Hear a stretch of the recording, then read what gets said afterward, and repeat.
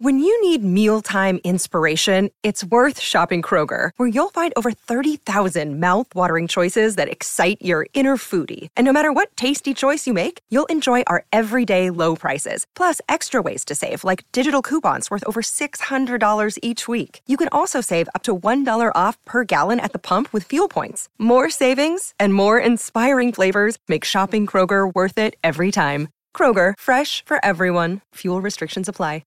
The Big Bets on Campus podcast. All right, here we go.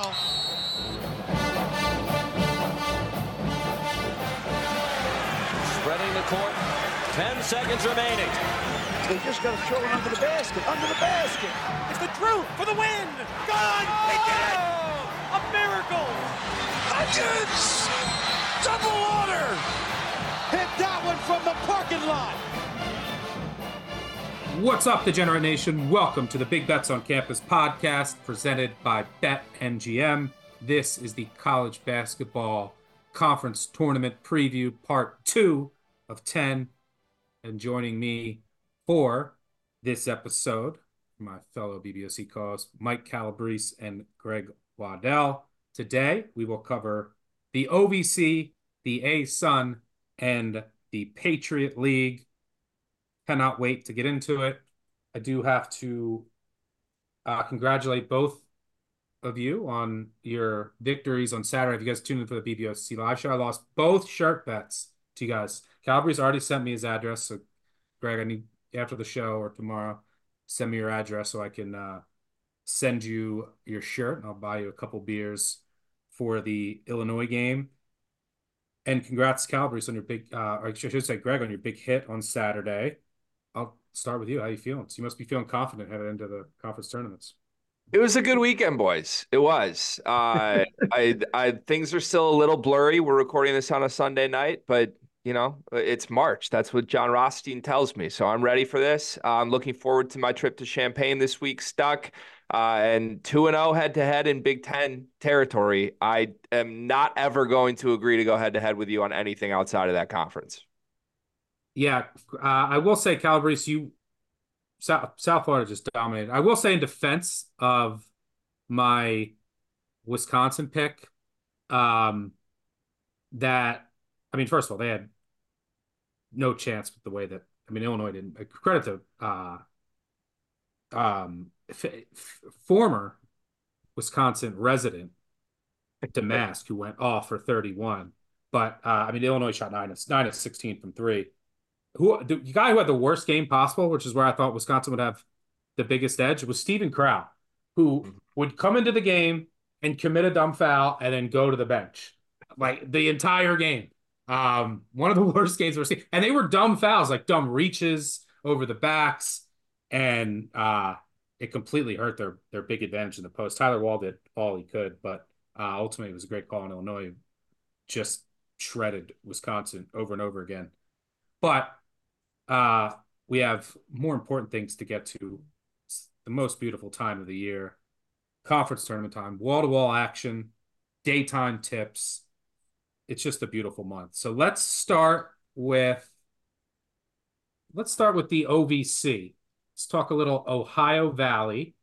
And you guys weren't around for the first episode, but I'll always recap, the format first, and we'll talk who we think is going to win, matchups potentially like, but sleepers, maybe potential long shot throws. And I always comment on the format of these conference tournaments. I do not like a lot of the ones that don't reward the top seeds, and the OVC certainly does. So the way that this format works, all the games are played in Evansville, Indiana. 8 teams make it. Top 4 get a bye, with the top 2 receiving a double bye. So we'll kick off on Tuesday and finish up on Monday, This will start on Wednesday, the first round, and the championship we played Saturday, March 9th. The first thing that jumps out to me is, I should mention Morehead State kind of got jobbed. They finished with the 3 seed, even though they finished in a 3-way tie for first place, but they lost the tiebreaker with Little Rock getting the 1, UT Martin getting the 2. And it really came down to a 3-game losing streak that Moorhead had earlier this month. And, they lost their only other games that they lost. They had a brutal non-conference schedule. The only other games they lost after November 20th, before that 3-game losing streak, by 1 at Indiana, and then at SIUE when they shot 3 of 27 from 3. But that 3-game losing streak coincided with Jordan Lathan being out 2 of those games. And they still only lost by 1 at Little Rock. But because they got the 3 seed, they got to win an extra game. And they're going to have to win 3 in 3 days. They don't have a deep bench.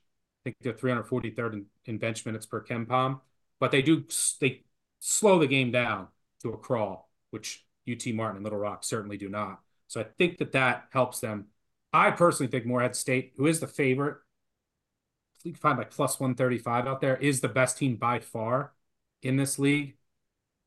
I think they're going to win it. They have, when Lathan's in there, and you're going to talk about one of their other better players, Calabrese, they just have elite size across the board at the wing positions that are just matchup nightmares. And then they play a deep drop on defense with Miles, a Xavier transfer, 7-footer who kind of anchors that defense. I really like this team. I know that they're the favorite, but I think they're cutting down the nets. They can slow down UT Martin in transition. Their one weakness is they turn the ball over. UT Martin does not turn you over. Little Rock, a little tougher of a matchup because they have good size on the perimeter, can score at the rim, turn you over a little more. But I think this is Moorhead's conference. And I will also throw out playing Evansville. Moorhead's had a ton of success, and they'll get a home court bump here. There'll be a lot of Moorhead fans here, which certainly won't hurt. I'll throw it to you, Calabrese, first. You have some thoughts on Moorhead, and what are you seeing in the OVC? I agree with you. It's going to be challenging to win, that extra game, but I still love what they bring to the table. You hit on all the major points, and you left me Riley Minix, who, for those who are not in the know, NAIA, NABC All-American at the lower level, playing down at Southeastern in Florida. He's 6'7", 230, averaging 20 and 10 per game, can knock down threes. He's nails from the line. He is a player that can put the whole team on his back, not just for this tournament, but also throw a scare into a high seed come March Madness if they go ahead and punch their ticket. They're 15-4 straight up since Christmas, and you talked about some of their head-to-heads. They split with UT Martin, losing by 6 at their place in a competitive game, and they lost. And that was without Lathan, too. Exactly, and they lost by 1 at Little Rock without Latham. So I view all of this from a personnel standpoint as them coming in with the best starting 5. And then from a head coaching perspective, Preston Spradlin can just flat out coach. 4 straight 20-plus win seasons, 1 NCAA tournament berth, 1 NIT appearance. And I'm sure that Suck is familiar with him. He came up under Coach Cal at Kentucky as a GA and then a director of operations. He's clearly learned how to evaluate talent, going and grabbing a guy from the NAIA ranks and turning him into an all-conference kind of player. So I really like Moorhead. I think they're the pick. I like the fact that we're getting plus money as well. Greg, I will throw it to you next. And yeah, Minix has been great. He's good defensively too. Miles is the star on that end, but this team just has such strong length and athleticism on the perimeter when they're fully healthy with Lathan in the lineup. Are you seeing the same, Greg, or is there someone else that you're targeting? UT Martin, they want to run, they can shoot threes, but that is a strength of Moorhead. They would play in the semis. They can still slow you down, can defend in transition, limit transition opportunities, and they're really good defending the perimeter. But any one you're buying or a potential long shot here? Yeah, I'm going to buy a different team to win this tournament, actually. I think you guys nailed all the points. I think Moorhead is the best team here. I think they got jobbed with the tiebreaker. I don't think that's any small feat at all. To be the 3 seed, to have to play an extra game. But not just that. To me, no disrespect to Western Illinois, who, if we're talking long shots later, I will throw them in the group based on price, but I think this is a 3-team race for who's going to win this. I think it could be Moorhead. I think it could be Little Rock. I think it could be UT Martin. Only one of those teams is only going to have to play 1 game against that path, right? I think Little Rock has, they start in the semi, but they're going to win that game likely. And then you're in the championship against whoever wins between Moorhead and UT Martin. That's just a much easier path price-wise. I think the value is on Little Rock. Plus 225 compared to plus 115. And just some numbers on Little Rock. I think they've been really, really good, since they got Mikal Mitchell back earlier this season. He was out until December 18th. They had the 339th ranked defense in the sport prior to Mitchell being available. Since then, it's jumped 166 spots. That's no small jump at all. This team has been really, really good late. They've won 9 consecutive games. They're 2-1 against that group of Moorhead and UT Martin. Now, Lathan was out. That's a big swing. If it does get to that final game and it's Moorhead against Little Rock, at that point, I certainly would probably bet on Moorhead to win, but I just think this path is wide open for Little Rock. You got the 1 seed. You got the luck. Capitalize on it. I think that's the valuable play. Yeah, Mitchell's been very important defensively. This is kind of transfer Little Rock. I mean, they have KK Robinson, who's at Arkansas, then A&M, then now Little Rock. Mikael Mitchell, Maryland, Rhode Island, Arkansas, and now Little Rock. His 4th school. But yeah, they've seemed to, all these transfers that they assembled have seemed to come together. And you noted the importance of Mitchell on the defensive end. And Chaplin, another transfer, he's been really good, especially offensively, the South Florida transfer. Looking at the bracket, yeah, it's hard for me to I can't argue your case with Little Rock having such an easy path to the championship, whereas Moorhead will have to win 1 extra game to get there. And I did note they don't have a deep bench. Is there anyone I can't personally, out of the 5 through 8 seeds that would have to win Wednesday, Thursday, Friday, Saturday, 4 games in 4 days? Is there anyone you can make a case for? You're shaking your head no, Calabrese. Anyone you can make a case for, Greg? The only one I would even put a tiny asterisk next to is SIUE, just because DeMarco Minor's awesome. But no, I think this is a 3-horse race. Yeah, SIUE, they did beat Little Rock and Moorhead at home. So at least they have that going for them. Yeah, the Minor's a stud. Rayshawn Taylor can get hot. So yeah, possibly. And then they would face Western Illinois, which is like the ideal quarterfinal opponent. So I don't hate that call. But I'm saying Moorhead cuts down the nets. Calabrese, you're in agreement? Yes, I'm on Moorhead. I played it. It's only open at 1 book right now that I can find it. I'm hoping that more come live in the next 24 hours. Maybe we can get a slightly better number.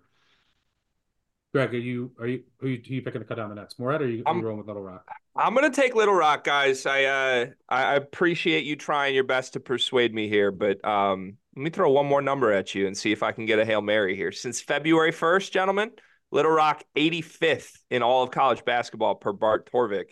Moorhead State 154th. I think the value's on Little Rock. I'm going to rock with them.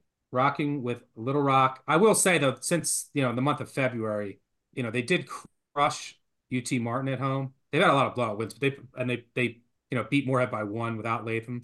They played a lot of the dregs. Like they played EIU. They played, Southern Indiana, SEMO, Lindenwood, Tennessee State, Tennessee Tech. So they've kind of padded their efficiency numbers with some blowouts over bad teams, but that matters too. It's finally March, so you know what that means. It's time to say top of the morning to the most famous St. Patrick's Day Shamrock Shavers, our new sponsor, Manscaped. Don't just chase rainbows this March. Make your own pot of gold and groom your little leprechaun with the leaders in below-the-kilt care. Clear your clover forest with Manscaped's Lawnmower 5.0 and join the 10 million men worldwide who trust Manscaped. Head over to manscaped.com and use code BBOC for 20% off plus free shipping. The Lawnmower 5.0 Ultra is your new lucky charm, and it's fully waterproof. So go ahead, shave by the misty moors, shave under a waterfall, shave while betting a second half total. The world is yours. Get 20% off and free shipping with code BBOC at manscaped.com. That's 20% off and free shipping with code BBOC at manscaped.com. This St. Patrick's Day, make sure your hairy little leprechaun is luckier than ever with Manscaped. This podcast is proudly presented by BetMGM. Use bonus code ACTION when signing up to get up to $158 in bonus bets when you bet $5. For new users in Arizona, Colorado, Illinois, Indiana, Iowa, Kentucky, Louisiana, Maryland, Massachusetts, Michigan, New Jersey, Ohio, Pennsylvania, Tennessee, Virginia, West Virginia, and Wyoming. Terms and conditions apply. Must be 21 or older. Gambling problem? Call 1-800-GAMBLER. All right, good stuff in the OVC. Let's now move on. Let's talk some. I'll get Calabrese excited. Let's talk some Patriot League. Yeah, let's do it. And I note this in every single. I should say I will note this in every single conference center preview and have in the past. Shop around. Do not leave free money on the table. The example I used last episode was Radford, but like just don't leave potential free money on the table. Have multiple outs. Shop around. Get the best price. You should do that with every single bet, but especially when it comes to these conference tournament futures, there's going to be discrepancy among books. Don't bet a bad number. But looking at the Patriot League tournament, it has been absolute shock in this tournament historically.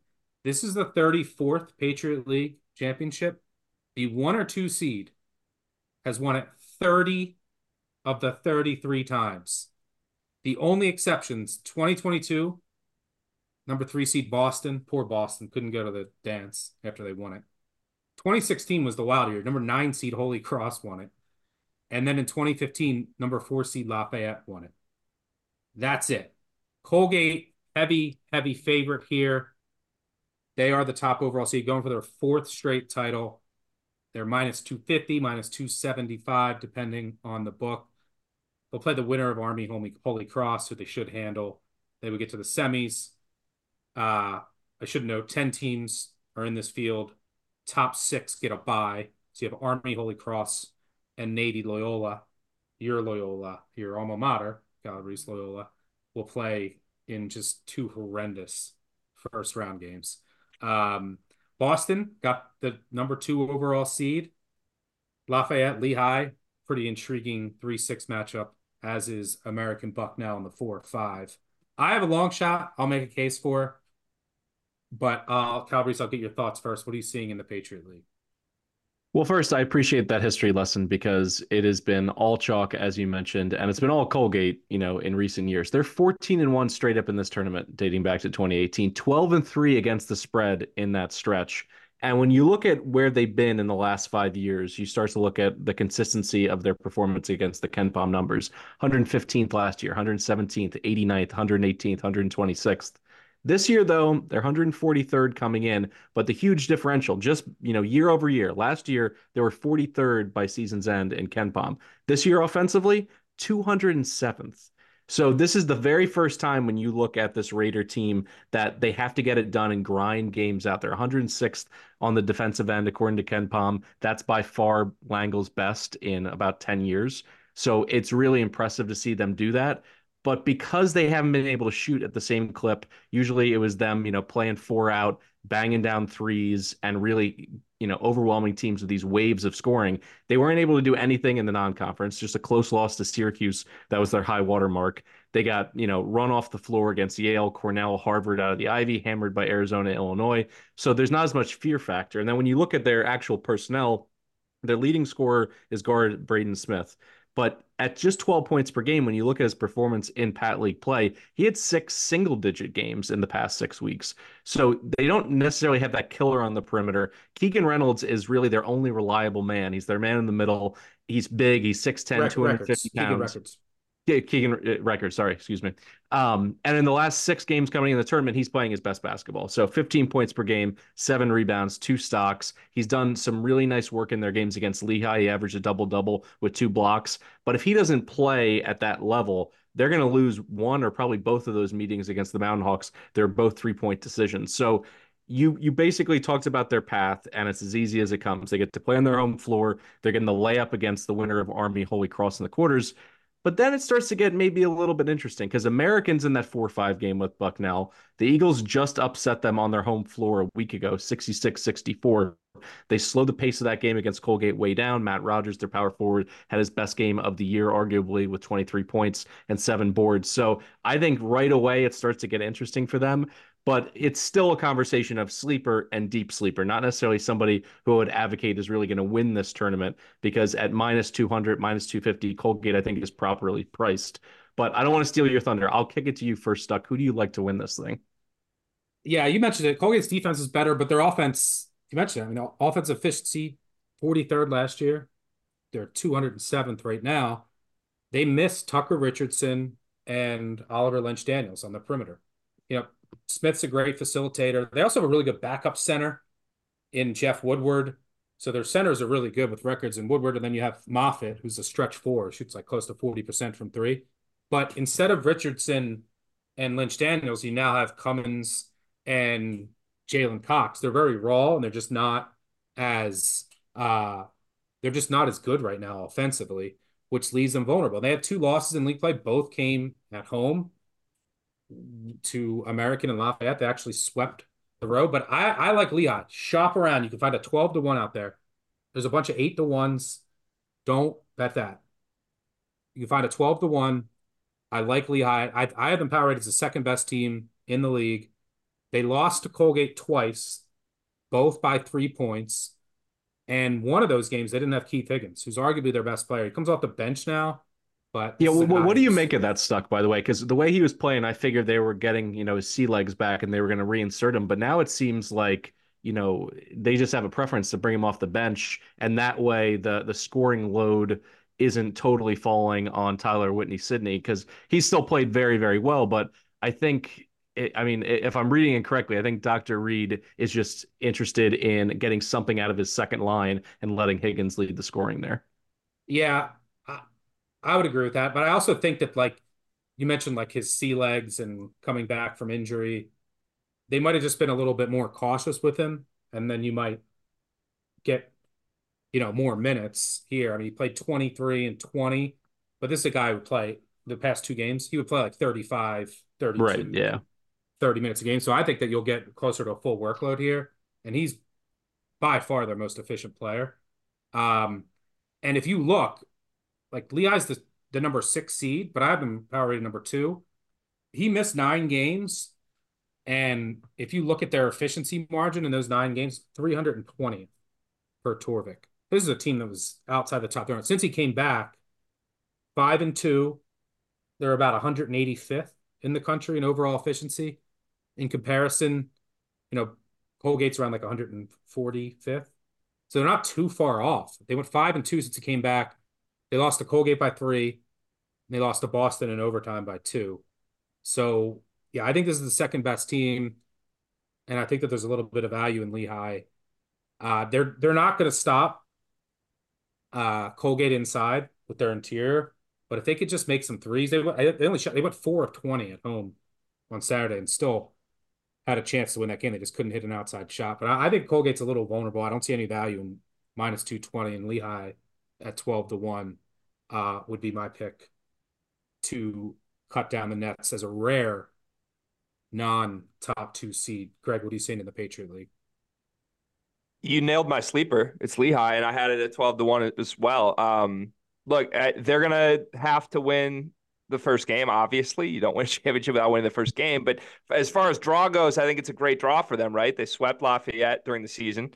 Lafayette's lost 6 of 7, including 2 to Lehigh. So they kind of faded down the stretch. Right. They're faltering. And if you just assume that they can hold serve there, then they're right where they want to be, right? Because you don't see either of, in my opinion, the 2 best players in this conference, and Matt Rogers and Braden Smith, who are on the other side of the bracket. So, look, this team has won 3 straight away games, too, coming into this. So to kind of be that road dog mentality in the quarterfinal, I think that works. I think the value is definitely there. You mentioned the Higgins numbers, just to reiterate. Lost 6 of 9 without him, got him back, won 5 straight games the moment he was active again. And then their 2 most recent losses to end the year came by a combined 5 points. Like, that screams team that is undervalued here to me. So I'm with you. I really like Lehigh. The only other sleeper I would throw out, and this just comes down to, do you believe in Colgate or do you not? I think you guys laid out nicely. Like, they're clearly the best team here, but this isn't the traditional Colgate offense that we're used to. That means there's value. And how about a team that just beat them 10 days ago, right? American plus 750. Look, it really is just 3-point variance with that team. They shoot the 31st most 3-point attempts per game in the country. They're 324th at preventing 3-point attempts. But if you're trying to take a shot on an underdog to actually take down the best team in this league, one that has every single game rely on 3-point variance, I think it is a decent risk to take. So to me, I feel like there's value on either of those two teams, depending on what you think of Colgate. I would sprinkle both, and hopefully, one of them finds their way to the championship. Maybe both find their way to the championship, and you're in a really good spot. Yeah, I think this is one of the years where, you have Bucknell who dominated this. They were clearly the best team, right? Like so much better than everybody. And then lately, Colgate has been so much better than everybody. They're still the best team, but they're not, the gap isn't as wide as it's been because their offense isn't as electric. So yeah, I don't hate American. American fits the profile because, as you said, 3-point variance. They also give up a ton of threes. So like there's just 3-point variance on both sides. And then they just grind the game down to a halt. They play so slow, fewer possessions, higher variance. So you got, limited possession game with a ton of 3-pointers. And I also should mention, Patriot League, you have the higher seed hosts all the games. And it's not like, look, if Colgate, whoever hosts the title, will get a good home crowd. No disrespect, Calabrese, to your Greyhounds. But we're not talking about the best home court advantages. Like Lafayette's home court advantage against Lehigh.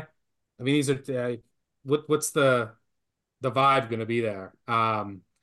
So, yeah, there's not like the best home court advantage in Easton, Pennsylvania. I'll tell you that. And I also will say, or do you have any comment on the home court advantage, Calabrese?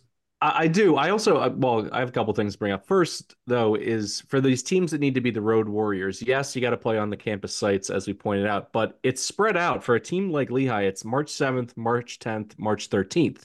So it's not like you need to win 3 games in 3 days, which some of these leagues do put you behind the 8 ball. So in terms of travel for a team that I'm going to mention, it's very reasonable. But let me back up for a second, because I agree with you guys on Lehigh. At 12-1, I think it's a must-play number. And I brought up Dr. Reed before. He's been in this league for a long time. I think he understands how he has to win in this spot. A lot of people remember him from that upset of Duke in 2012. He knows in this spot, Lehigh is the fastest tempo team in the league, 54th nationally. And they have a disruptive defense. That's their only thing that they do well on the defensive end. Force turnovers, They turn teams over 16% of their possessions, which is top 100. And the stat that I love is Evan Maya's opponent adjust metric, which indicates, do they play better against better teams? The number one team in the Patriot League in that regard is Lehigh. Also worth noting, which team plays down to their competition the most often? Colgate.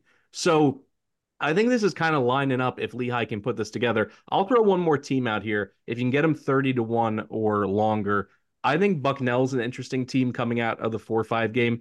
And the reasons are pretty simple. They're the second tallest team in the Patriot League behind Colgate. So they have the size. Noah Williamson in particular, legit 7-footer out of Latvia. He's improved leaps and bounds from his freshman year to his sophomore year. And since January 20th, he's had 5 games with 3 or more stocks. So he's been a real difference maker on the defensive end. Jack Forrest, if he gets hot from 3-point range, he shoots almost 38% from there. And Bucknell plays incredibly slow. You mentioned American. Bucknell's 321st in tempo. So either want a team that's going to speed it up to take someone out of their comfort zone or really slow it down. And I think both of those teams, if you can get the best numbers in the market, are worth it. Yeah. Bucknell, their offense can be ugly at times, but I like their defense. They went 0-3 in league overtime games. So a bit unlucky that they lost to American, Lehigh, and Lafayette in overtime. I also will say, if Colgate's one of those teams where if they get out, like if this is just perennially for whatever reason, with the Patriot League winner, people will say like, this is a sleeper. Like they're a 15 seed is going to be scary. Sometimes that's true. This Colgate team, not this time. No chance. If this Colgate team has 0 chance against any high major that they get matched up, I'll be looking to fade them. They are so reliant on records and Woodward, but like they're taking advantage of all of these like Patriot League front posts. So they go up against anyone with size, they're done. They're gonna get cooked. By the way, I don't know if anyone saw this. I just happened to put this game on. When I'm sitting around sweating games and monitoring the scoreboard, I will put on any game in college basketball that's close with the final 30 seconds. I put on Loyola Maryland Army, which literally meant nothing for either team. They were already locked into seeds. And Army had the biggest meltdown I've ever seen. Like they were up 6 with I think 28 seconds to go. They fouled up 3. They missed free throws. They fouled up 3. Loyola made them both, and then stole the inbounds and dunked it. Golden DK dunked it at the bell. You got to foul him there. You can't let him dunk it. He's like a 20% free throw shooter. That's the end of our one shining moment for Loyola Greyhound basketball this year. So my question, I'm glad that we got it right under the wire. What a March moment for Loyola. Speaking of horrendous, I mean, Loyola's home court advantage. Let's not get into Reitz Arena right now. Listen, you just said something nice. I'll finish it off with, if we're talking Greyhounds from here on out, it's got to be white grapefruit juice, a little Tito's vodka on the rocks with a lime twist. That's the way to get the Greyhounds involved in your March Madness. I will say, Loyola is one of, we'll call it 180 teams that's undefeated in March so far. Loyola has not lost in March. But I want to ask you this before we move on. What has happened to Loyola? Loyola was a respectable program under Patsos, right? When they were in the MAAC. On the MAAC, yep. And like this was like a top 200 team most years. And now they are, and they had the Aldama flash, but now they are bottom. I mean, if you're trying to what's happened to the rant out of me, I got one. Remember, this is a safe space. You know what pisses me off most of all? Okay, you're ranting now, babe. Yeah, I'm ranting. Why not? Gotta let it out somehow. The fact that we were living in an era where they played so poorly and they've recruited so poorly at the guard position makes me so mad, because they did have these Spanish imports come in, Aldama being the unicorn, but they had other size come in that was serviceable in this conference. And your campus is in Baltimore. Baltimore is a great high school basketball scene. Like, even getting the third tier guards from some of those programs would be enough, or hitting it once in the transfer portal and getting a high volume, combo guard to just put the offense on his back. I agree. It's insane. It's so frustrating to me that we're not playing a different brand of basketball. The last time that we went to March Madness, over a decade ago, it was because we were all in the full court press. We were playing that annoying defense that we were going to exhaust your guys. We were going to, basically have a 5-6 man rotation to guard, wear our own players out, but we were just a nuisance to play. I was there up in Springfield, Massachusetts. They called it Massachusetts. Great branding there from that league. But we won against, I think, Fairfield like 49-45 because we were willing to play a different brand of basketball. When you're consistently in the bottom 30 of KenPom, or you don't even need advanced stats, just look at your goddamn record, you suck. You got to play a different brand of basketball. You got to do something defensively. You got to do something in recruiting. So it's so frustrating to me, because for a school that is nationally known for lacrosse, where to be a good lacrosse program, you need to get 30 good guys into your program. To be good in basketball in the Patriot League, you need 2 guys. You need 2 guys. Let's get an NIL collective together. Let's throw some money around. Let's do something, because it shouldn't be this hard, given the fact that we have some parts that are actually pretty comparable to our Patriot League, contemporaries. So that's it for the Loyola basketball rant. All right. That's as much Loyola Maryland basketball talk as you will hear. I can guarantee you this. If I can guarantee you one thing, you will not hear more Loyola Maryland basketball talk on any podcast this March. Well, one more. Are you going to Loyola Maryland first round game?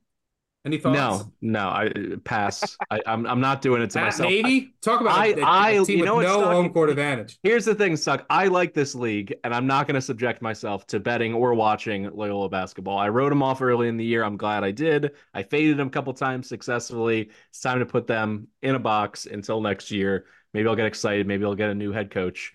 But no, it's just going to be my main play on Lehigh at 12-1 and a little sprinkle on Bucknell. Yeah, you want to talk about no home court advantage? I have Navy dead last in the country. 1 point. That's all their home court advantage is worth to me. 1 point. 1 measly point. They're projected to win, I don't know, probably be like a 7. God, Loyola's so bad. 7-point underdog against Navy. If you like bad offense, watch Navy Loyola Maryland. And if you like bad defense too, you get 2 for 1. Hey guys, Stucky here. If you ever wanted to try the best version of the Action Network app, well, now is the perfect opportunity to do so because we have a special offer to celebrate the month of March and the NCAA tournament. You can get pro access for just $9.99 for the first month. We'll give you access to things like Sean Kerner's player prop projections, which are invaluable, real-time money percentages, and our model's biggest edges, and much more. All you have to do is head over to actionnetwork.com/madness. That's actionnetwork.com/madness. Make sure you get there before the deal expires. Cheers. Let's move on to the ASUN, the last league that we will cover on part 2 of 10. The next 8 episodes will come out over the course of the next week with us, Mike Randall, the guys from the 3-Man Weave. We will have a factory churning these out on Sunday when for all of the big boys and the rest of the other conferences, I think I'm recording like 5 episodes back to back on Sunday. Always a crazy day, but labor of love. Let's talk a little ASUN 10-team tourney.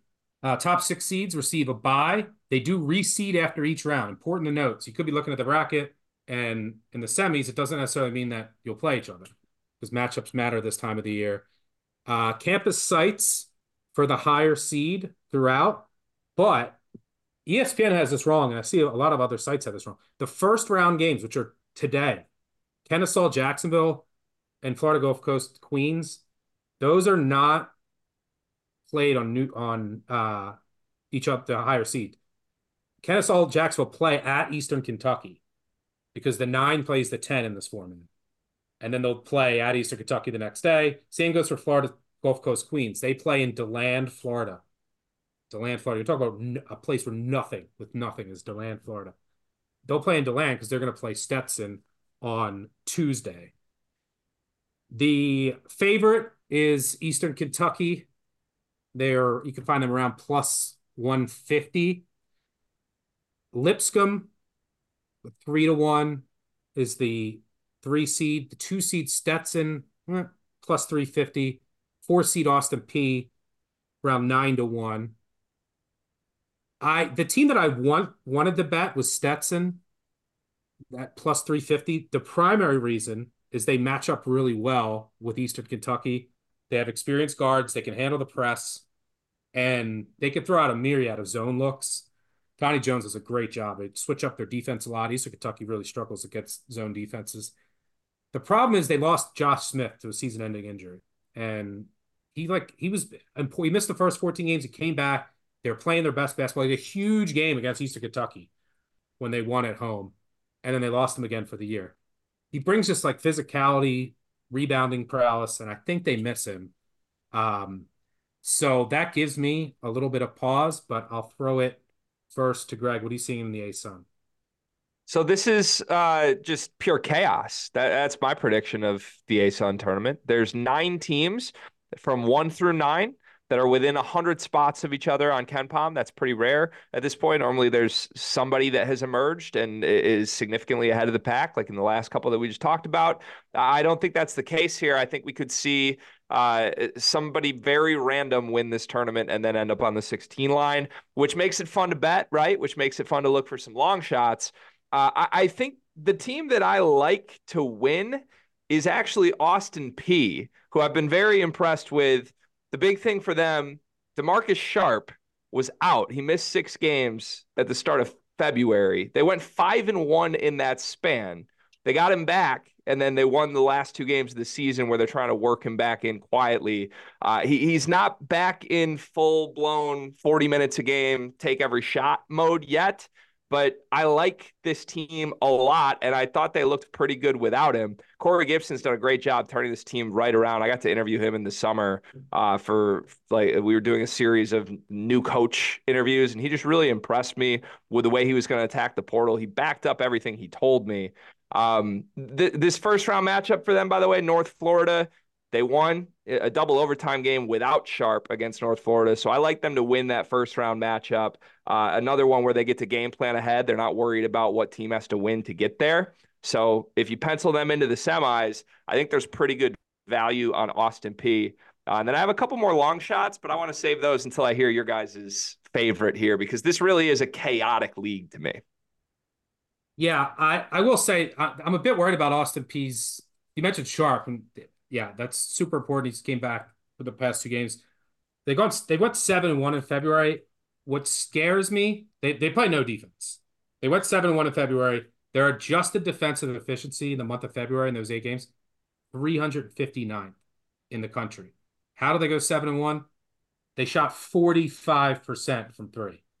So I'm a bit worried about just the shooting regression bug hitting them. Like, that is completely unsustainable for a team that on the season is shooting, they're a good shooting team. They're shooting 36%, but they were at about 35 before this stretch. So I'm a bit worried there. One of the more intriguing teams is Lipscomb. They have just a beautifully run offense, 11th in effective field goal percentage. They don't turn it over. Great ball movement, great motion. They're top 20 in 3-point and 2-point percentage. They've won, 7 of 8 to close out the year.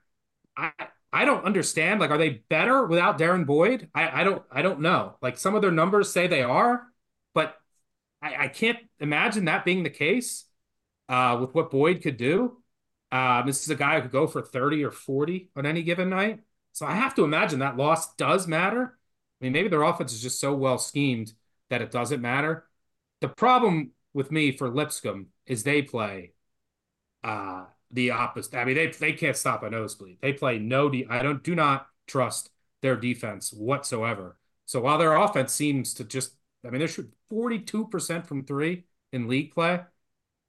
So while their offense is so good, and I guess Boyd doesn't matter, I don't know. I don't trust their defense enough at 3-1.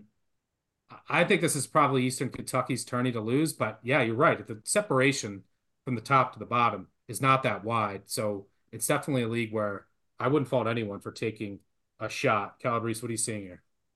Yeah, let's take a shot. I think you guys laid it out that there's just not that much separating. And there's a lot of teams that it's like a high wire act the way that they're playing, and they haven't come crashing down yet. But I'll take a team that at least I know is going to fire up a ton of threes, and that's North Florida at 18-1. I mean, talk about high variance. They take over 32 threes per game and make 11 and a half of them per game. That's top 2 nationally in both categories.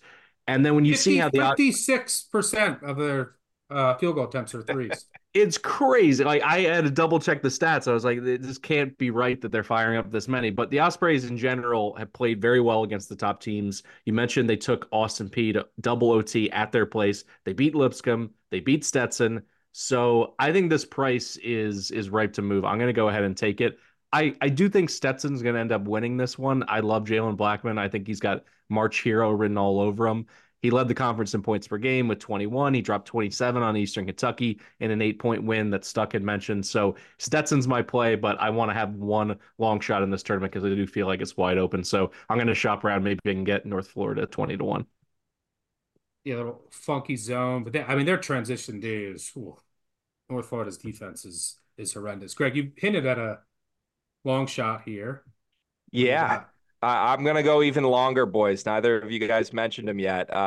Can we get a Dunk City remix? Can we get that? Florida Gulf Coast, baby. Okay, they're 25-1. That's what I'm seeing. Some numbers on this team right now, because, again, I'm not a huge believer in this team on paper in general. I just think this league is wide open.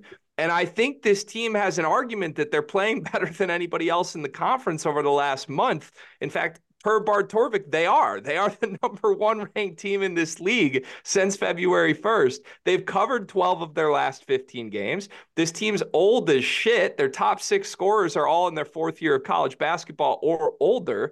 Keyshawn Kellman's been awesome, 17 or more points in 5 of his last 6. I don't know. Again, this is not me trying to sell you that any of these teams are going to win an NCAA tournament game. This is me trying to sell you that they can win 3 in this tournament. And I think at 25-1, that's a crazy misprice for the team that metrically has been the best team in this league for the last month. Yeah, they had injuries early on in the year too. They lost Andre Weir, and they kind of were they were bad early in the year. They started out, I wonder what their peak. They started out 146th on KenPom. and they got all the way down to 274. And yeah, they're playing their best basketball of the season. Curious what they are on Haslam metrics. They're top 75 in momentum. Their consistency, they're 355, which is what you like with a longer shot. They're very erratic. They also slow the game down to a crawl. They do not play fast, which you want. More limited possessions, uglier game. And we mentioned Stetson, just not the same team without Josh Smith. They beat Stetson by 24 at home. This is who they would play if they beat Queens. And on the road, mid-February, they lost by 1 at Stetson. So they can certainly win that game. And then you get to Lipscomb. I think Lipscomb crushed them. Yeah, Lipscomb, beat them by 30. But Lipscomb doesn't play any defense. Like, anyone could beat Lipscomb 90 to 87. So I don't hate Florida Gulf Coast, which really bottomed out earlier in the year and is playing its best ball. As you mentioned, Kelman's been a monster. And they've definitely started to figure things out here under Pat Chambers. Calabrese, any thoughts there or any long shot that you want to mention? No, just North Florida for me, just because of I think it's funny, like when you're going through so many of these teams, can't get a stop. Eventually, if you put them all in the gym for this tournament, you figure somebody's going to get some stops in crunch time, or maybe not. Maybe just everyone will outscore their opponent. I could be talked into Florida Gulf Coast, particularly at that number. Maybe this is one of those tournaments just to turn down the top 2 seeds and just, spread out, 3 or 4 bets over those 4 teams in those middle rounds or the middle rankings coming in and just seeing where the chips fall. Because I agree. Eastern Kentucky in particular, if you can get Cozart in foul trouble, like they could lose to anybody in this conference. So I think that they're that singularly dependent on a superstar. So I like it. Greg, do you have any thoughts on Lipscomb? Does Boyd not matter? They confuse me. I really don't, to be honest with you. Look, I think their offense in general is the best in this league without question. But like I said, I really don't feel strongly about anyone. I don't want to talk myself into anyone. I want to talk myself into the highest numbers here, and that's what I did my best to do, which is not Lipscomb. Yeah, you mentioned there's so many bad defenses in this league. Jacksonville has a decent defense, but their offense is so bad. And with the way Florida Gulf Coast is playing, you could argue they have the best D in the league right now. And that's something that they can, grind the games down, rely on Kelman, that defense. So yeah, I don't hate the Florida Gulf Coast call as a super long shot. All right, that'll do it for us. OVC, ASUN, and Patriot League all covered. We'll be back Thursday with 2 more episodes covering, I think, 6 more leagues. Tanner McGrath will make his appearance for his beloved America East. I have some Tanner McGrath breaking news. He was just texting me that he has got himself a media pass to the America East tournament. So he will be our man on the grounds there. So all the Vermont, Maine, New Hampshire action that you can handle. I may tail some. I don't tail anyone's bets ever. I may tail some of his America East bets, and because if they win, I'll win money, and he's usually pretty good. But if they lose, I can just blame him and call him names. So win-win. But that'll do it for us.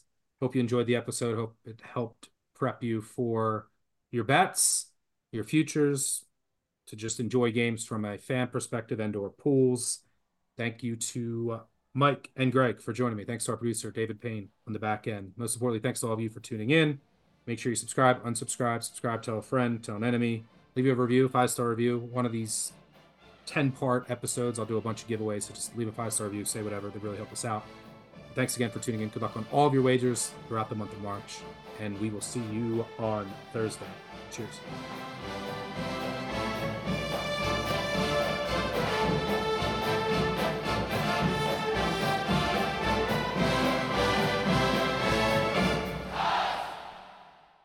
Action Network reminds you, please gamble responsibly. If you or someone you care about has a gambling problem, help is available 24/7 at 1-800-GAMBLER.